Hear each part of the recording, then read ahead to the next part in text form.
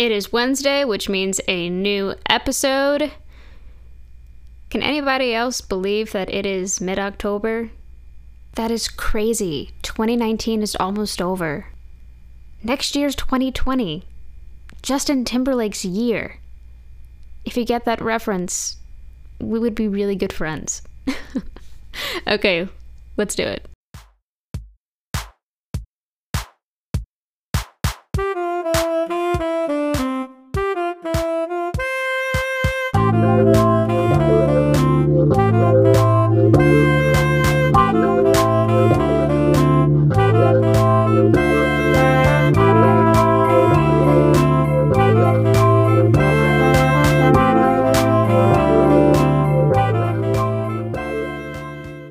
One question, one topic, multiple perspectives for each one. You are listening to the Young Catholic Podcast. Welcome back, everybody, to, as I was saying earlier, a new episode. Today we are speaking with Dr. Christopher Baglow about the same question. How do we prove God's existence? Dr. Baglow is from New Orleans, Louisiana. He graduated from Franciscan University in 1990 and immediately began a career in Catholic theological education that has spanned high school, undergraduate, graduate, and seminary teaching. After completing his MA at the University of Dallas and his PhD at Duquesne University, Dr. Baglow was junior professor of theology at St. Joseph Seminary College, the Sue Ellen Cannizzaro Chair at Our Lady of Holy Cross College, and professor of theology at Notre Dame Seminary. In 2005, he began his research in science and religion, and in 2009 published the first high school textbook on the topic, Faith, Science, and Reason, Theology on the Cutting Edge. From 2011 to 2014, Dr. Baglow directed the Templeton-funded Steno Learning Program in Faith and Science for Catholic secondary educators, a week-long seminar experience for Catholic science and religion teachers. Presently, Dr. Baglow is director of the Science and Religion Initiative at Notre Dame University. His leadership involves the creation and direction of programs that assist Catholic leaders in bringing the Catholic faith and modern science into dialogue for the sake of the new evangelization. And so, without further ado, let's begin.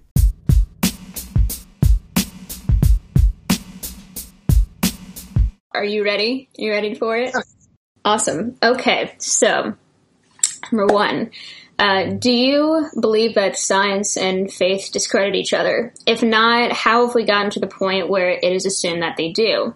I believe this quote from your upcoming book is a great starting point, where you say, many also assume that belief in God, especially as he revealed in sacred scripture and in the teachings of the church, somehow replaces a scientific, rationally informed picture of reality, or at least makes it unnecessary. Okay, great. Well, first of all, this misconception kind of makes me chuckle because as a theologian, I know that theology doesn't answer how questions about the universe. That's precisely what science does, right? Theology is not so much about the how, it's about the why. Why does the universe exist? What is its ultimate meaning, right? What is its creator's intentions for it? That's what theology is all about. It's not really about how the universe works, right? And so consequently, so think about it this way. Imagine, and I've used this analogy many times, but now I'm using it with somebody who can understand it best. So imagine you are at the Jazz and Heritage Festival. Awesome, yes. Okay, all right, yes, that's right. You're at the Jazz and Heritage Festival, and you're watching a set by your favorite band. You know, you can fill in the blank who that is. And then you notice that something that no one else does, that an alien spaceship has landed in the back of the field. And one of the aliens walks up to you and says, Margaret, or like, I should probably start that again because that's your name. That's true. So somehow this alien who can strangely speak English walks up to you and you start talking to this alien And the alien wants to know what all the noise is that's coming from the stage. And you say, well, that's called music. And the alien says, what is music? And you realize now you've got to explain to an alien what music is. And so you start talking about music from the How perspective.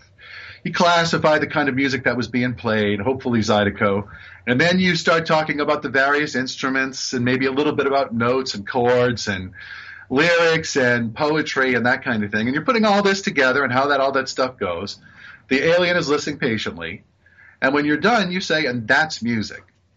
And the alien then says, well, now I know how music is played, but I don't know why you all are so excited about it. Wow.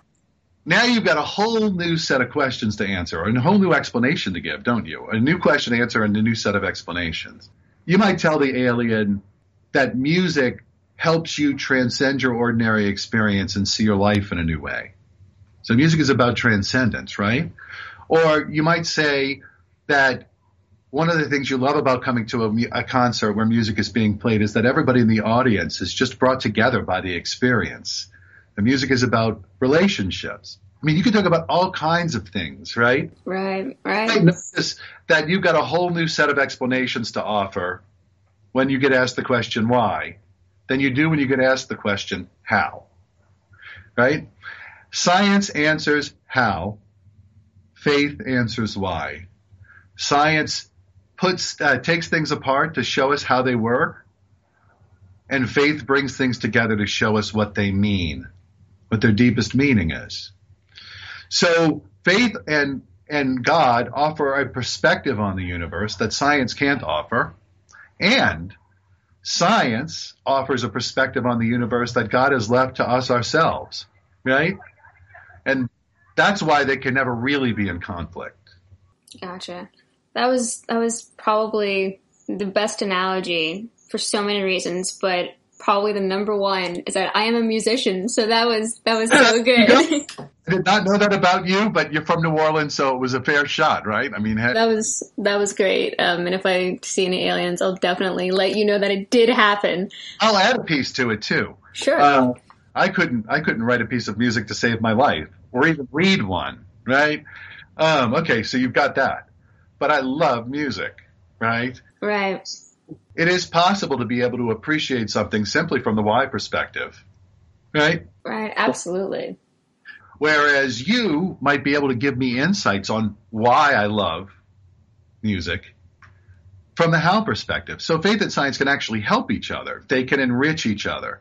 When a scientist tells me about how life evolved, it gives me an opportunity to reflect on, wow, right? Why would God create a universe where life evolves naturally?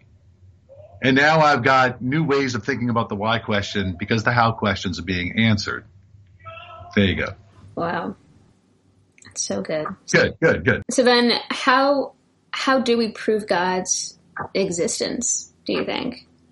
Okay, well, I'll tell you how not to do it first. Okay. There is no scientific proof for the existence of God.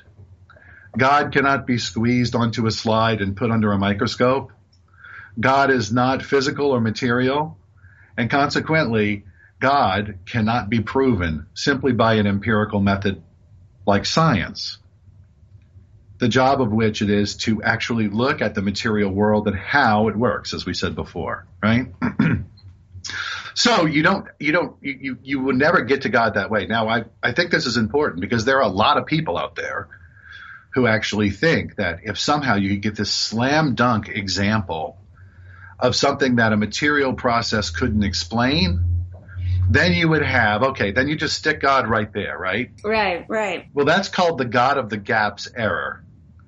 You find a gap in our understanding, you stick God in it. Now, what happens when our understanding progresses?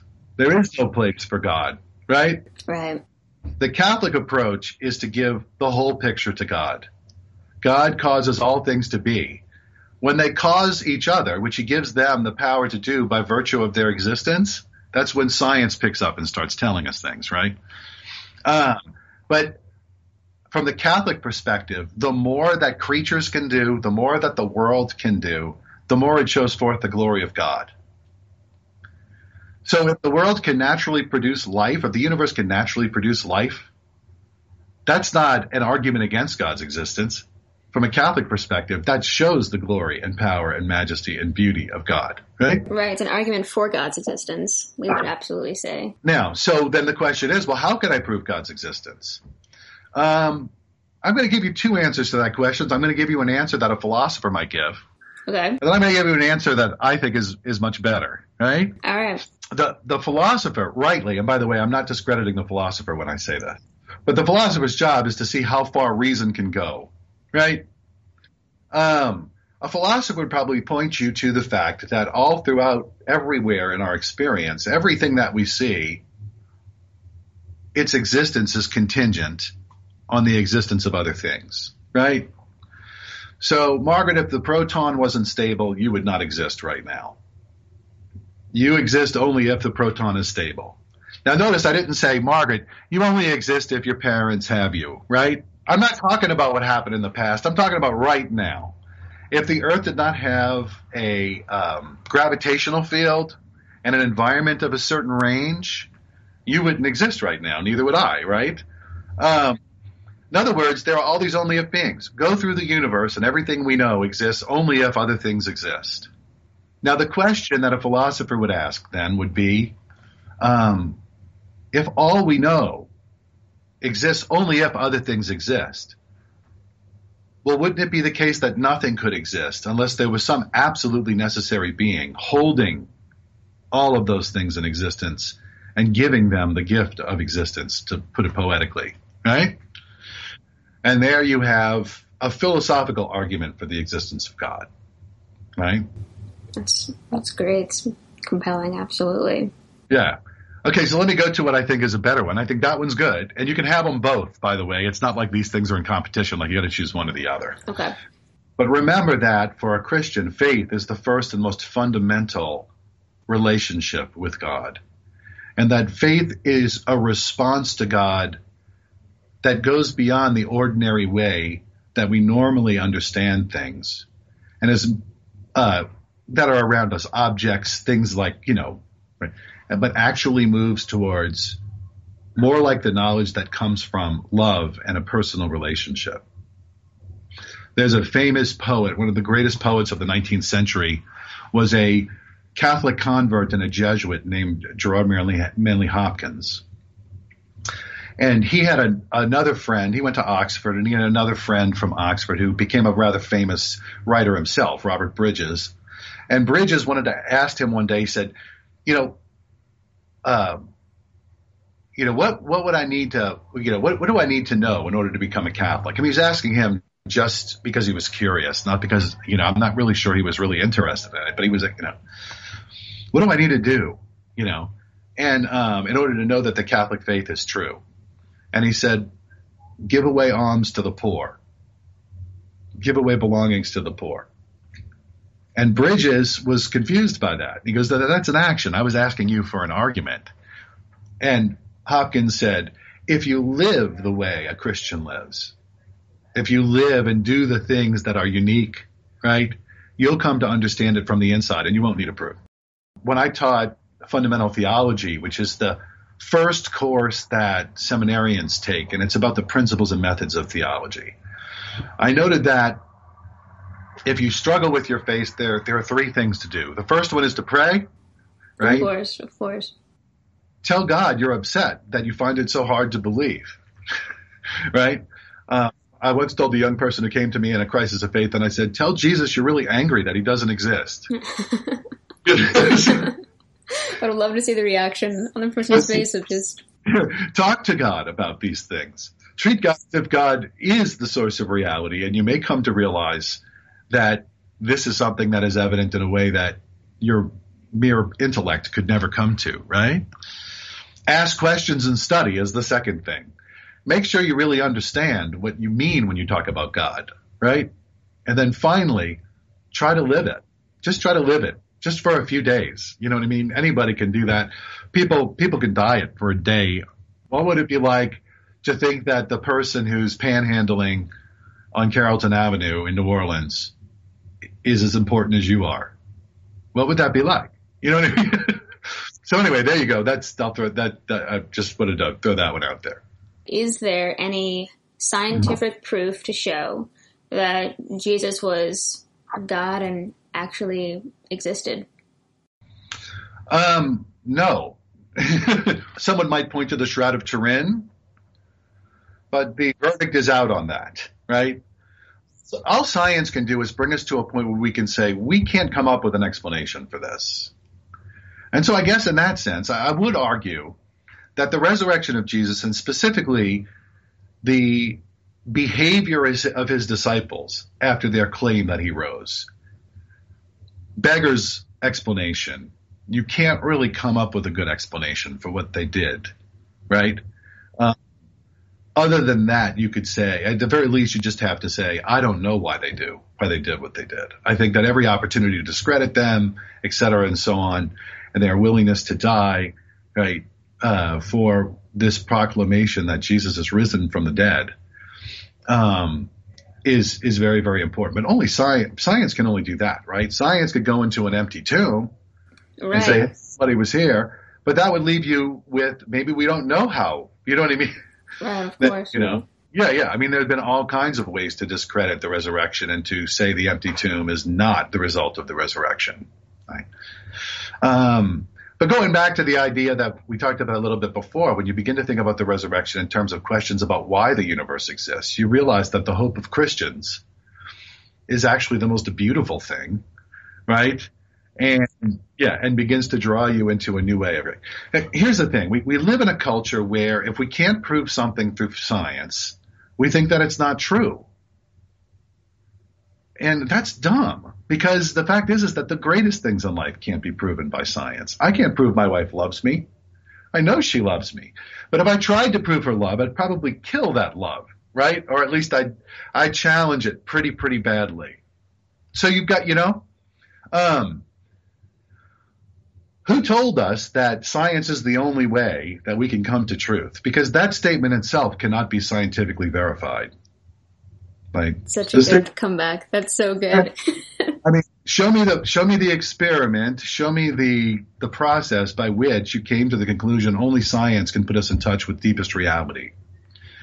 Once you show me that, if you want that to be your assumption, I can't argue with you about it because your assumptions are your own. But if you want me to be convinced that only science can, then you'll have to demonstrate to me on science's terms why I must believe that, and you can't. Yeah.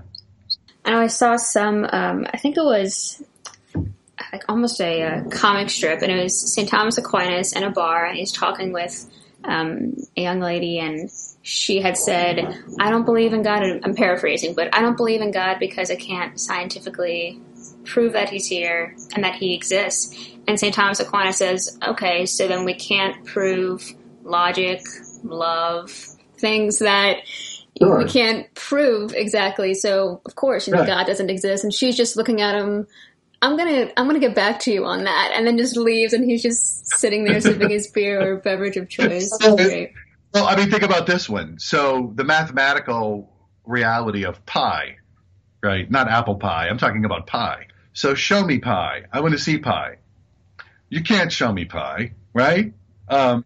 Because pi is includes a non-repeating decimal. You couldn't even, people have contests as to how far they can go with pi. But yet I know I need pi in order to understand the world. Well, okay. In a much greater way, I need God to understand the world, even though I can't see him. Yeah. Gotcha. I wanted to ask you, could you, just for those who are maybe not even familiar with the Shroud of Turin, just explain just a little bit about maybe what it is? Sure. There's a remarkable artifact in Turin, Italy, called the Shroud of Turin, which has the image on it of a crucified man, including blood, right? And many, many people consider this to be the shroud that Jesus was buried in, and have given interesting explanations of why this image only seems to be on the very most outer part of the actual shroud. I mean, only the very top fibers, and that it seems to be more a burn than actually it. You know what I mean? Than actually. I've seen the images. It's something to behold. Yeah, it's remarkable stuff, and there's whole there's a whole branch, like a very small branch of study called syndology, which studies the shroud, right? I actually went to an exhibit in Italy, in Rome, about syndology. It was pretty cool. Wow. So I think the Shroud of Turin is something to be reckoned with. At the same time, I still think you'd have to come to the conclusion from science's perspective only. We don't know what happened here, right? I mean, that's as far as science can bring you. Take a miracle, for instance. The church, the miracles of the saints are one of the ways that we come to a decision, the church comes to a decision that this person should be canonized. And scientists get very much involved in that process. But the most they can tell you is that there's no known medical explanation for this healing or for the, you know what I mean, or natural explanation for this or that. That's as far as science can bring us. And that's fine. Science is awesome and it's very, very powerful within its own domain. And that domain is the natural material world. And science is really not about proving things so much as trying to give us the best explanation for especially regularly occurring natural phenomenon, right? Like the theory of evolution, right? People ask me, people say only a theory. And I'm like, well, you're using the word theory the way the common person maybe on the street talks about their opinions, right? Like, this is my theory, you know what I mean? But actually, evolution is very factual. It's factual because it gives us the best explanation of the facts that we have. From comparative anatomy, from fossil study, from, all the various things that we see. And I could go on through the list, but I don't want to spend too much time on that. So anyway, but there you go. What was the moment for you that proved God's existence?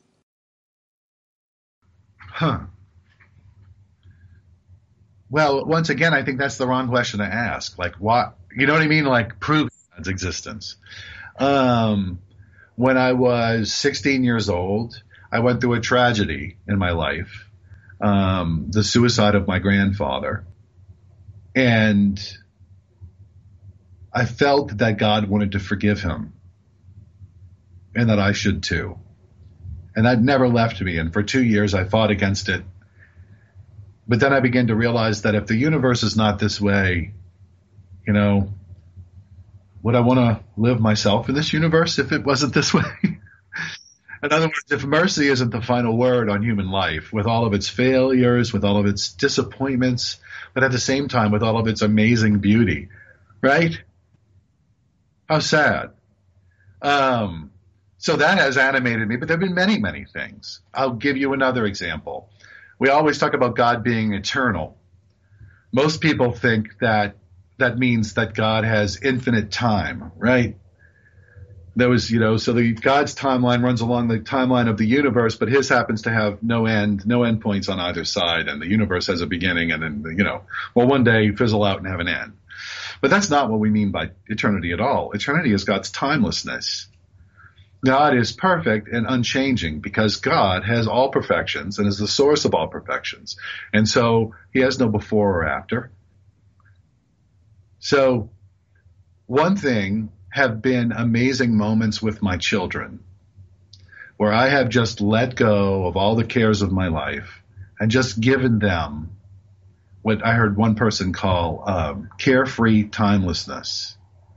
And in those moments, the whole issue of a clock or a watch or checking my email every 15 minutes or, you know what I mean, what deadlines I had to do or the fact that the tax return is due in 4 days or all that stuff disappears. And those moments they seem to have such a richness to it that using time in the ordinary sense that we talk about it is not a good way to actually describe those moments. There's before and after in those moments, but those moments are not best captured by before and after kind of reckoning. All right, you're a musician. We live under the slavery of the metronome. Yes, so true. Tick tock, right? But the metronome can be transcended by love. And the fact that that's the case, the fact that somehow I can begin to taste and touch what eternity might be like through moments of love, tell me that the idea that Christ's love conquered death, which is the ultimate end of all human time, and that he participates in divine eternity, God from all eternity, but a human being like us, according to his human nature. He participates in that eternity. He can be present with me now. When I pray, he can be standing alongside me and within me. So there you go. But none of those are proofs. I mean, nobody's going to be able to bring that to the bank, right, and get a loan off of it. For a lot of people, there's this drive to always prove this to me, prove this to me, prove this to me, and that's why I phrase the questions that way. So I'm glad you're also saying that's not the best question to ask. Yeah. People ask those questions because we live in a deeply polarized and fragmented society where there is a lot of rightful mistrust. Sad. So, it's true. Prove it to me. But I would say that proof, the idea of only asking for proof and proving can be just as oppressive and totalitarian than betrayal, right? Than lying to me and telling me that they have proof, but they don't, right? So, yeah, I mean, proof is a very, very important where proof has its place. Yeah. If you would like, we can discuss the rise of scientific atheism, because I know I'm very curious about that. Yeah. Well, I'm not going to. I want to give a little bit of background. You had asked me before about where the idea of conflict between science and religion comes from, and that one's a little bit more direct and easier than the question you're asking, which would take a lot of explanation. I want to focus on where does the idea that somehow science and religion must necessarily be in conflict come from? Perfect. And it's simple. It comes from the mid to the late 19th century United States and the work of two men, John William Draper, who was a chemist, and Andrew Dickson White, who was an historian. And these two men and two works basically established a way of thinking about history in which science and religion are always in conflict. The works are understood by virtually all historians of science to be poorly documented examples of propaganda. John William Draper used his book, The Conflict Between Religion and Science, right? Or the warfare between, I forget exactly, it was conflict or warfare. He used his book as a vehicle for his rabid anti-Catholicism. So you got mid-19th century, you got all these Irish and Italian immigrants. They want their own schools. They want these things. Many American Protestants, including John William Draper, are very concerned about this. And so he tries to show that Catholicism is the real enemy of science. And many, many people get bits and pieces of what Draper said in his work through all kinds of misconceptions that filter their way to us today. For instance, the idea that up until Columbus, everybody thought that the world was flat. That's incorrect. We've known since Ptolemy. And just in case anyone was still wondering, Earth is not flat. Right.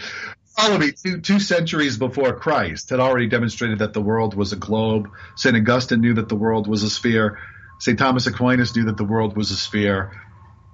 Nobody that was saying we shouldn't give Columbus money to sail west to get to the right they thought that the world was bigger. They thought that the world was a sphere and that it was bigger, and they were right. Actually, Columbus was wrong. He thought that the globe was much smaller. What none of them knew about was, of course, there was entire continents between Europe and the Far East if you sail west. But we found out, right? So yeah, so there's that kind of idea in there. This is where we get the misunderstanding we have of the Galileo affair. The Galileo affair is a horrible tragedy and an injustice perpetrated by a pope, right? But had very little to do with science and really more with political and personal matters involving Pope Urban VIII and Galilei, right? So anyway, Andrew Dickson White wrote later. He wrote about 3 decades later, but he kind of follows the same trajectory. So you have these two American historians who are saying this, and the idea of conflict between faith and science really comes from those two guys. Wow. Yeah. It's kind of frightening how far it's come now, more than ever. At least personally, I've encountered so many people who just don't really have any belief in God at all. Yeah. Well, I mean, there's many other reasons too. Right? Of course. And and we can say that in the current scandals within the church, that the church has its own, or members of the church have their own share of the blame to bear. Yeah. So I'm not trying to shunt this off on other people. And that's why I just talked about the conflict between science and religion. The idea that these two things are always and must be always in conflict, and that if one wins, the other loses. That's not something that emerges until the mid to late 19th century in the United States, and then spreads from there. Yeah. What approach should we take in order to avoid conflict of science contradicting the Bible and vice versa? Well, let's kind of apply the how-why distinction that we gave about science and faith generally, specifically to the Bible. If faith is not about giving us how explanations, then we approach the Bible incorrectly if we're looking for scientific information in it. If we're trying to get in a scientific account of the creation of the world, for instance. It doesn't have that to offer. The author of the 6-day account that begins the Bible, Genesis chapter 1, was not trying to tell us anything about how the universe or the order in which things were produced. The symbolism of the text, which has been well known and well studied, is really about rejecting the Babylonian creation account, which says that human beings were created out of the blood of dragons, of a dragon, of slain demon, that the universe was created out of conflict, a war between the gods in which the mother goddess's body is broken into parts by her son, with, one part the waters above and one part the waters below. It's casual.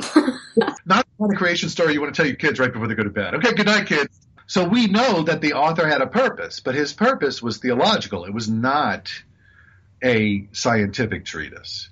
And the same is true with many of the stories in the Bible. The church tells us to look for three things, right? Truths of faith, truths of morals, and some important essential historical details, especially about the life, death, and resurrection of Jesus Christ, right?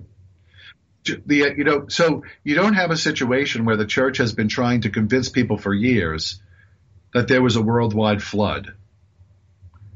I mean, go find me a church document that tells me I have to believe that the world, that there's a worldwide flood, right? You'll find one. If you find one, send it to me, because I'm sure it's the only one you can find. You won't ever find those kinds of things, because we understand that the Bible is not telling us strict historical details and events like that in every case, although there are in many cases that's precisely what the Bible is doing. Yeah. So you have to be able to make it. Remember, the Bible is a collection of books, like a bookshelf. I can see your bookshelf behind you. Or a little bookshelf. So now let's say I went over there and I just pulled one book off the shelf without looking at any of the others. And I said, this book, you have a copy of Gray's Anatomy, right? Or it's an anatomy and physiology textbook. And then I go around reading all of the other books that are on that shelf as if they are anatomy and physiology textbooks. That would be a mistake, right? The book itself is actually a one volume in a bookshelf with many volumes. In much the same way, the Bible was written over a very long period of time, about 1,200 years, and it has many different kinds of genres in it, right? Some of them are poetic, symbolic, others are historical, and we have to be careful in each case to make sure we understand what it's trying to say before we just start treating it all as if it's exactly the same. Excellent. Yeah. I guess you had really answered this. I don't know if you would want to add anything. Can you discuss the creation story in the scientific context? I remember when you and I were talking about these questions, and I remember you asked me, well, which creation story? And I'm telling you, I had this flashback to one of my high school religion classes of being taught the different creation stories and how it's just been so long since I've taken a religion class where I was saying, oh my goodness, of course there's more than one, but, we usually assume the one, so. Right. Well, I mean, you're talking about in the Bible, many creation stories. I mean, many creation accounts. The first 2 chapters of the Bible have 2 different creation accounts, or are 2 different creation accounts. And then you have the creation accounts we find in the wisdom literature, like the book of Proverbs. Or, we have the creation accounts that we find in the Psalms, like Psalm 104. We have we have the creation accounts that we find in the New Testament, like in John chapter 1, or in Paul's letter to the Colossians. We have all of these different accounts. The fact that we can have so many accounts with so many different details should be a sign that the Bible is not about teaching us the Big Bang Theory or some rival alternative to it, right? It's not about teaching us about a rival idea about evolution, right? Because the fact that the details differ from story to story tells you something. What's exciting about the first creation account for me is the symbolism that you find there. Imagine if you were trying to raise a family in the Babylonian exile, and you were a Jew living in Babylon, and your kids are going every day to Babylon public schools. And they're coming home and they're telling you about the Babylonian creation account, about a mother's body being torn apart to make the waters above and waters below, about how human beings are actually the spawn of the blood of a demon that was taken. Human beings are the slaves of the gods. The sun, the moon, and the stars are gods and goddesses to be worshipped, right? Well, you believe in the one true God. So what are you going to do? You're going to take the details of that creation account and you're going to come up with a better one. That's what the author of Genesis 1 did. So instead of being the spawn of a demon's blood and slaves to the gods, human beings are called the image and likeness of God, male and female. That's amazing. I mean, this is subversive literature. This is resistance literature, right? This is like, we are slaves, but we are not going to submit to the worldview of our captors. How many times does God say the world is good in the first creation account? Do you know? Not off the top of my head, no. 7 times. Right? Now, 7 in the Bible is a number that signifies completion and perfection. I do remember that, yes. How many times does God speak in the first creation account? 10 times. Where else does God speak 10 times? 10 Commandments. In other words, it wasn't like God created the universe for fun and then decided to impose all these rules on us. Creation and human goodness go hand in hand. They're together. Anybody who is aware of the environmental destruction and the ecological crisis that faces us now has a vivid example of what it means for human beings to live as if the universe can put up with whatever we want to do to it. That we can be as irresponsible as we want, and that the universe will just have to deal with it. Well, guess what? We're part of the universe, and we destroy at least this small part of it if we continue to be that way. In the creation account, there are only 6 days of making because the last day God rests, right? The first 3 days correspond to the second 3 days. In the first day, God makes light. In the second of the so in the second column, if you think about these as columns, right? God makes light. And then on the 4th day, he makes lights. On the 2nd day, he makes the heavens and the oceans. And on the 5th day, he makes birds and fish. Right? On the 3rd day, he makes the land and the vegetation. And on the 6th day, God makes human beings and the animals who live in the earth. In other words, the point is that the world is made out of wisdom. It was made intelligently to support life. Right? To be a blessing for the creatures who dwell in it. That's what the first creation account is about, right? John Paul II put it wonderfully in a single sentence. He said, the Bible does not tell us how the heavens were made, but how one goes to heaven. There you go. What is the best way to go about discussions about faith with those who have no belief in God? So in other words, do you have any advice on how to discuss Catholicism knowing that the person who you are speaking to doesn't even share the fundamental belief in God that our faith stems from? Well, sadly, we live in a culture where any kind of outward religious expression is being interpreted as hate speech, as exclusionary. that's a tough thing, and I think it's terrible for our culture that it's heading in that direction. But I want to set that aside for a moment. I think that the best way that Christians can speak about faith is not so much speaking, but more loving, right? Because as Pope Benedict XVI said in his encyclical God is Love, the Christian knows when to speak and when to remain silent and let love speak. Right? He knows that the greatest defense of God and humanity is love. I think that small ways, right?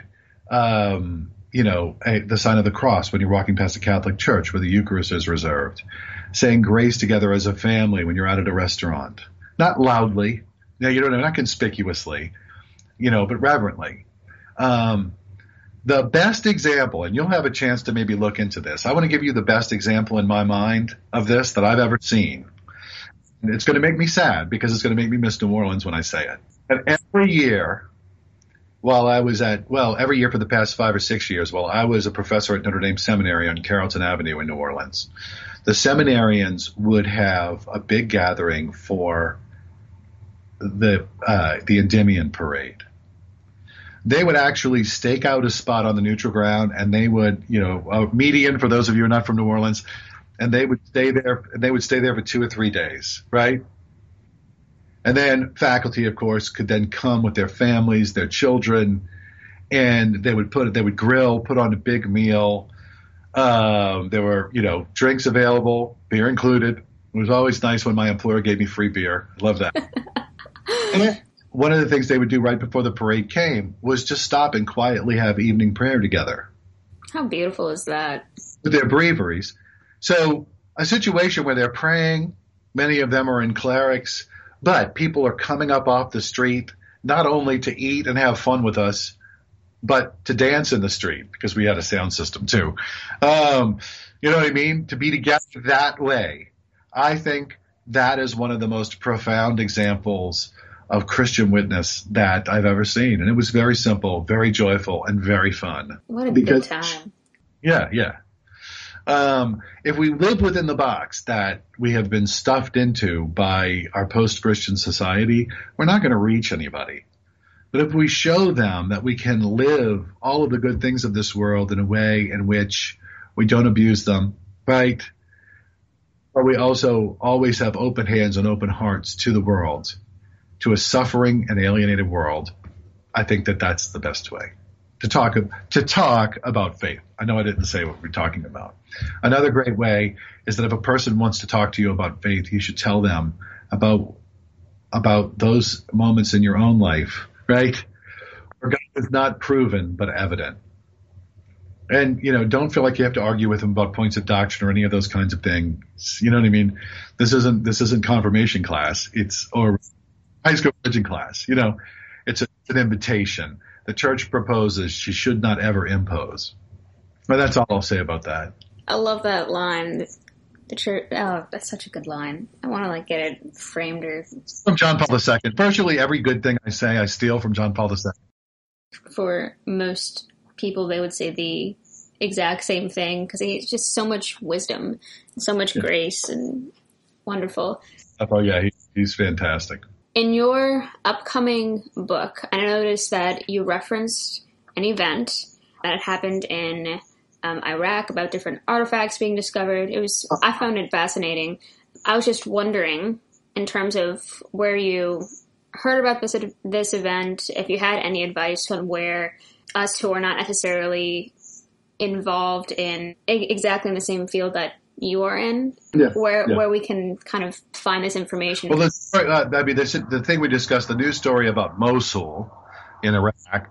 Mosul is actually located on the spot where the capital of Babylon once was, Nineveh. And there was a mosque there that was basically created there in honor of the prophet Jonah. ISIS destroyed it. And what happened was that under the rubble, they actually found the remains of Sennacherib's palace. Sennacherib, who was the Babylonian king, who actually attacked the northern kingdom of Israel and came all the way to the walls of Jerusalem and only just almost destroyed them. Isaiah talks about him in his book and prophesies that they should wait and be patient and not make, not try to make alliances and that kind of thing in order to overcome it. It's a really a remarkable thing that we now have this there. But it shows us that the Bible does have history in it and that there are real things there. And the question would then be, well, where do you find those real things? Where do you find the, good examples of biblical archaeology and that kind of thing? And I just don't have one particular place that you go to, but I could give you a good recipe for it if you find a news story about this, right? And this is also true about claims, scientific claims, generally. When something is presented by the media, that does not necessarily mean that it's been well documented or well established. It just means that people will be interested in it. So you should read it very carefully and make sure that this is not just something that one scientist happens to think, right? But demonstrates a kind of scientific consensus. You know what I mean? That kind of thing. And those, sometimes are hard to manage, but always be careful. In fact, I would say never go out and immediately say, and I read this news article, therefore, blah, blah, blah, blah, blah is true, right? Of course. But there are good things out there, and a biblical scholar could tell you more about books and those kinds of things that you could actually go take a look at that kind of collect biblical archaeology. But there's some fascinating things that have been discovered. So I owe you that. I need to go. I've got some good friends who work with Old Testament and New Testament texts a lot. They're biblical scholars. I'm a systematic theologian. It's a different thing. But the biblical scholars are the ones who actually are studying all these things and can probably tell us the best sources for those. Yeah. What would you say to those who believe that you're biased because of your faith? Like, oh, you've studied this for so long and you're teaching it now. This is the only reason why you're saying God exists is because you've been doing it for so long, or what have you. Yeah. So I first asked them, biased about what? Like, I hope I've made it clear that I want to listen to what science says, right? And I'm not trained as a scientist. I want to be objective about what they say and respond to it as a real source of truth, right? Rather than just say, ooh, evolution makes me uncomfortable, so I'll just pretend that doesn't exist, right? It would depend on what bias they meant they had. If they mean, am I biased towards a view of the world that sees the world as the product of absolutely overflowing mercy and love? Yeah, I'm biased. Am I biased towards the idea that I should never let race, class, culture, habit, or custom make me treat another person as out there, other, to be, held in suspicion or even avoided or even worse, victimized? Yeah, I'm biased in that direction too. Because my Christian faith teaches me that all human beings are created in the image and likeness of God, even the least. And it also teaches me that God, who is love, made this universe, and he made it because he wants to unite us to himself in love. So yeah, heavy bias is there. But when it comes to what reason says, I don't want any biases. I want to just hear what the truth is. Right? That's why I like working in faith and science, because science is fantastic at establishing those kinds of things and helping us understand things that are true and not true. So, yeah. Why do you think that people are dismissive about God and prefer to be categorized as spiritual rather than religious?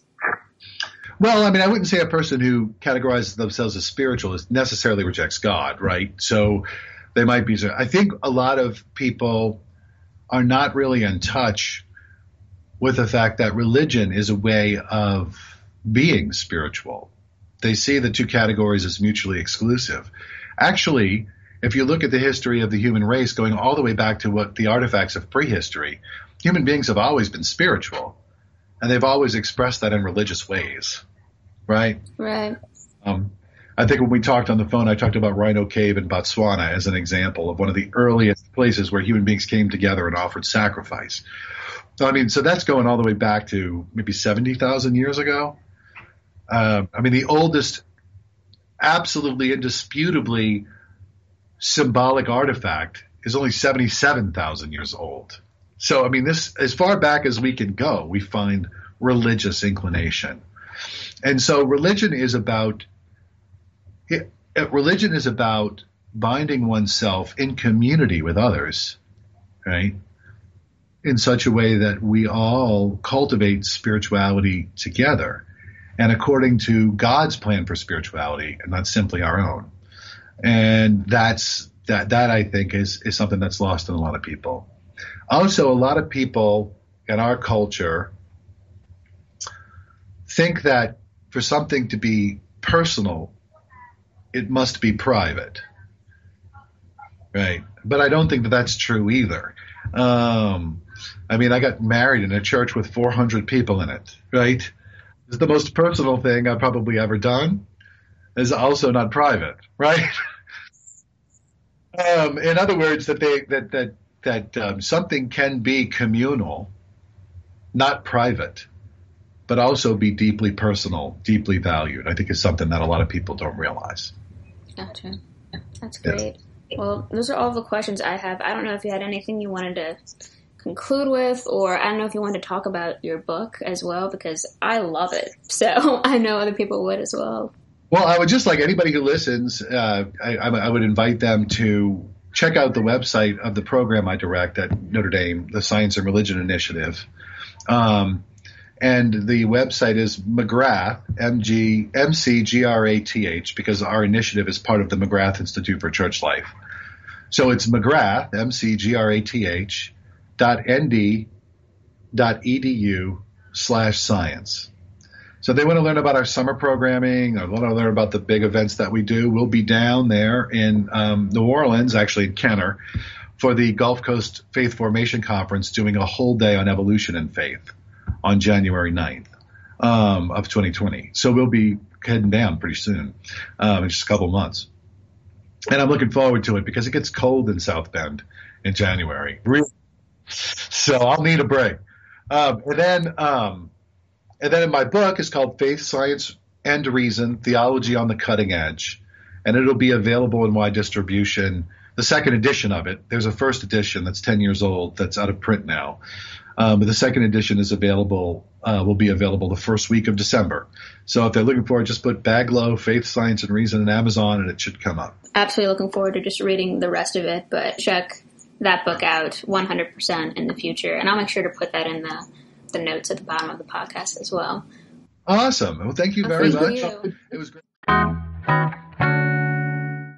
I hope you enjoyed this episode of the Young Catholic Podcast. Social media and a website are currently in the works. We do, however, have an Instagram account.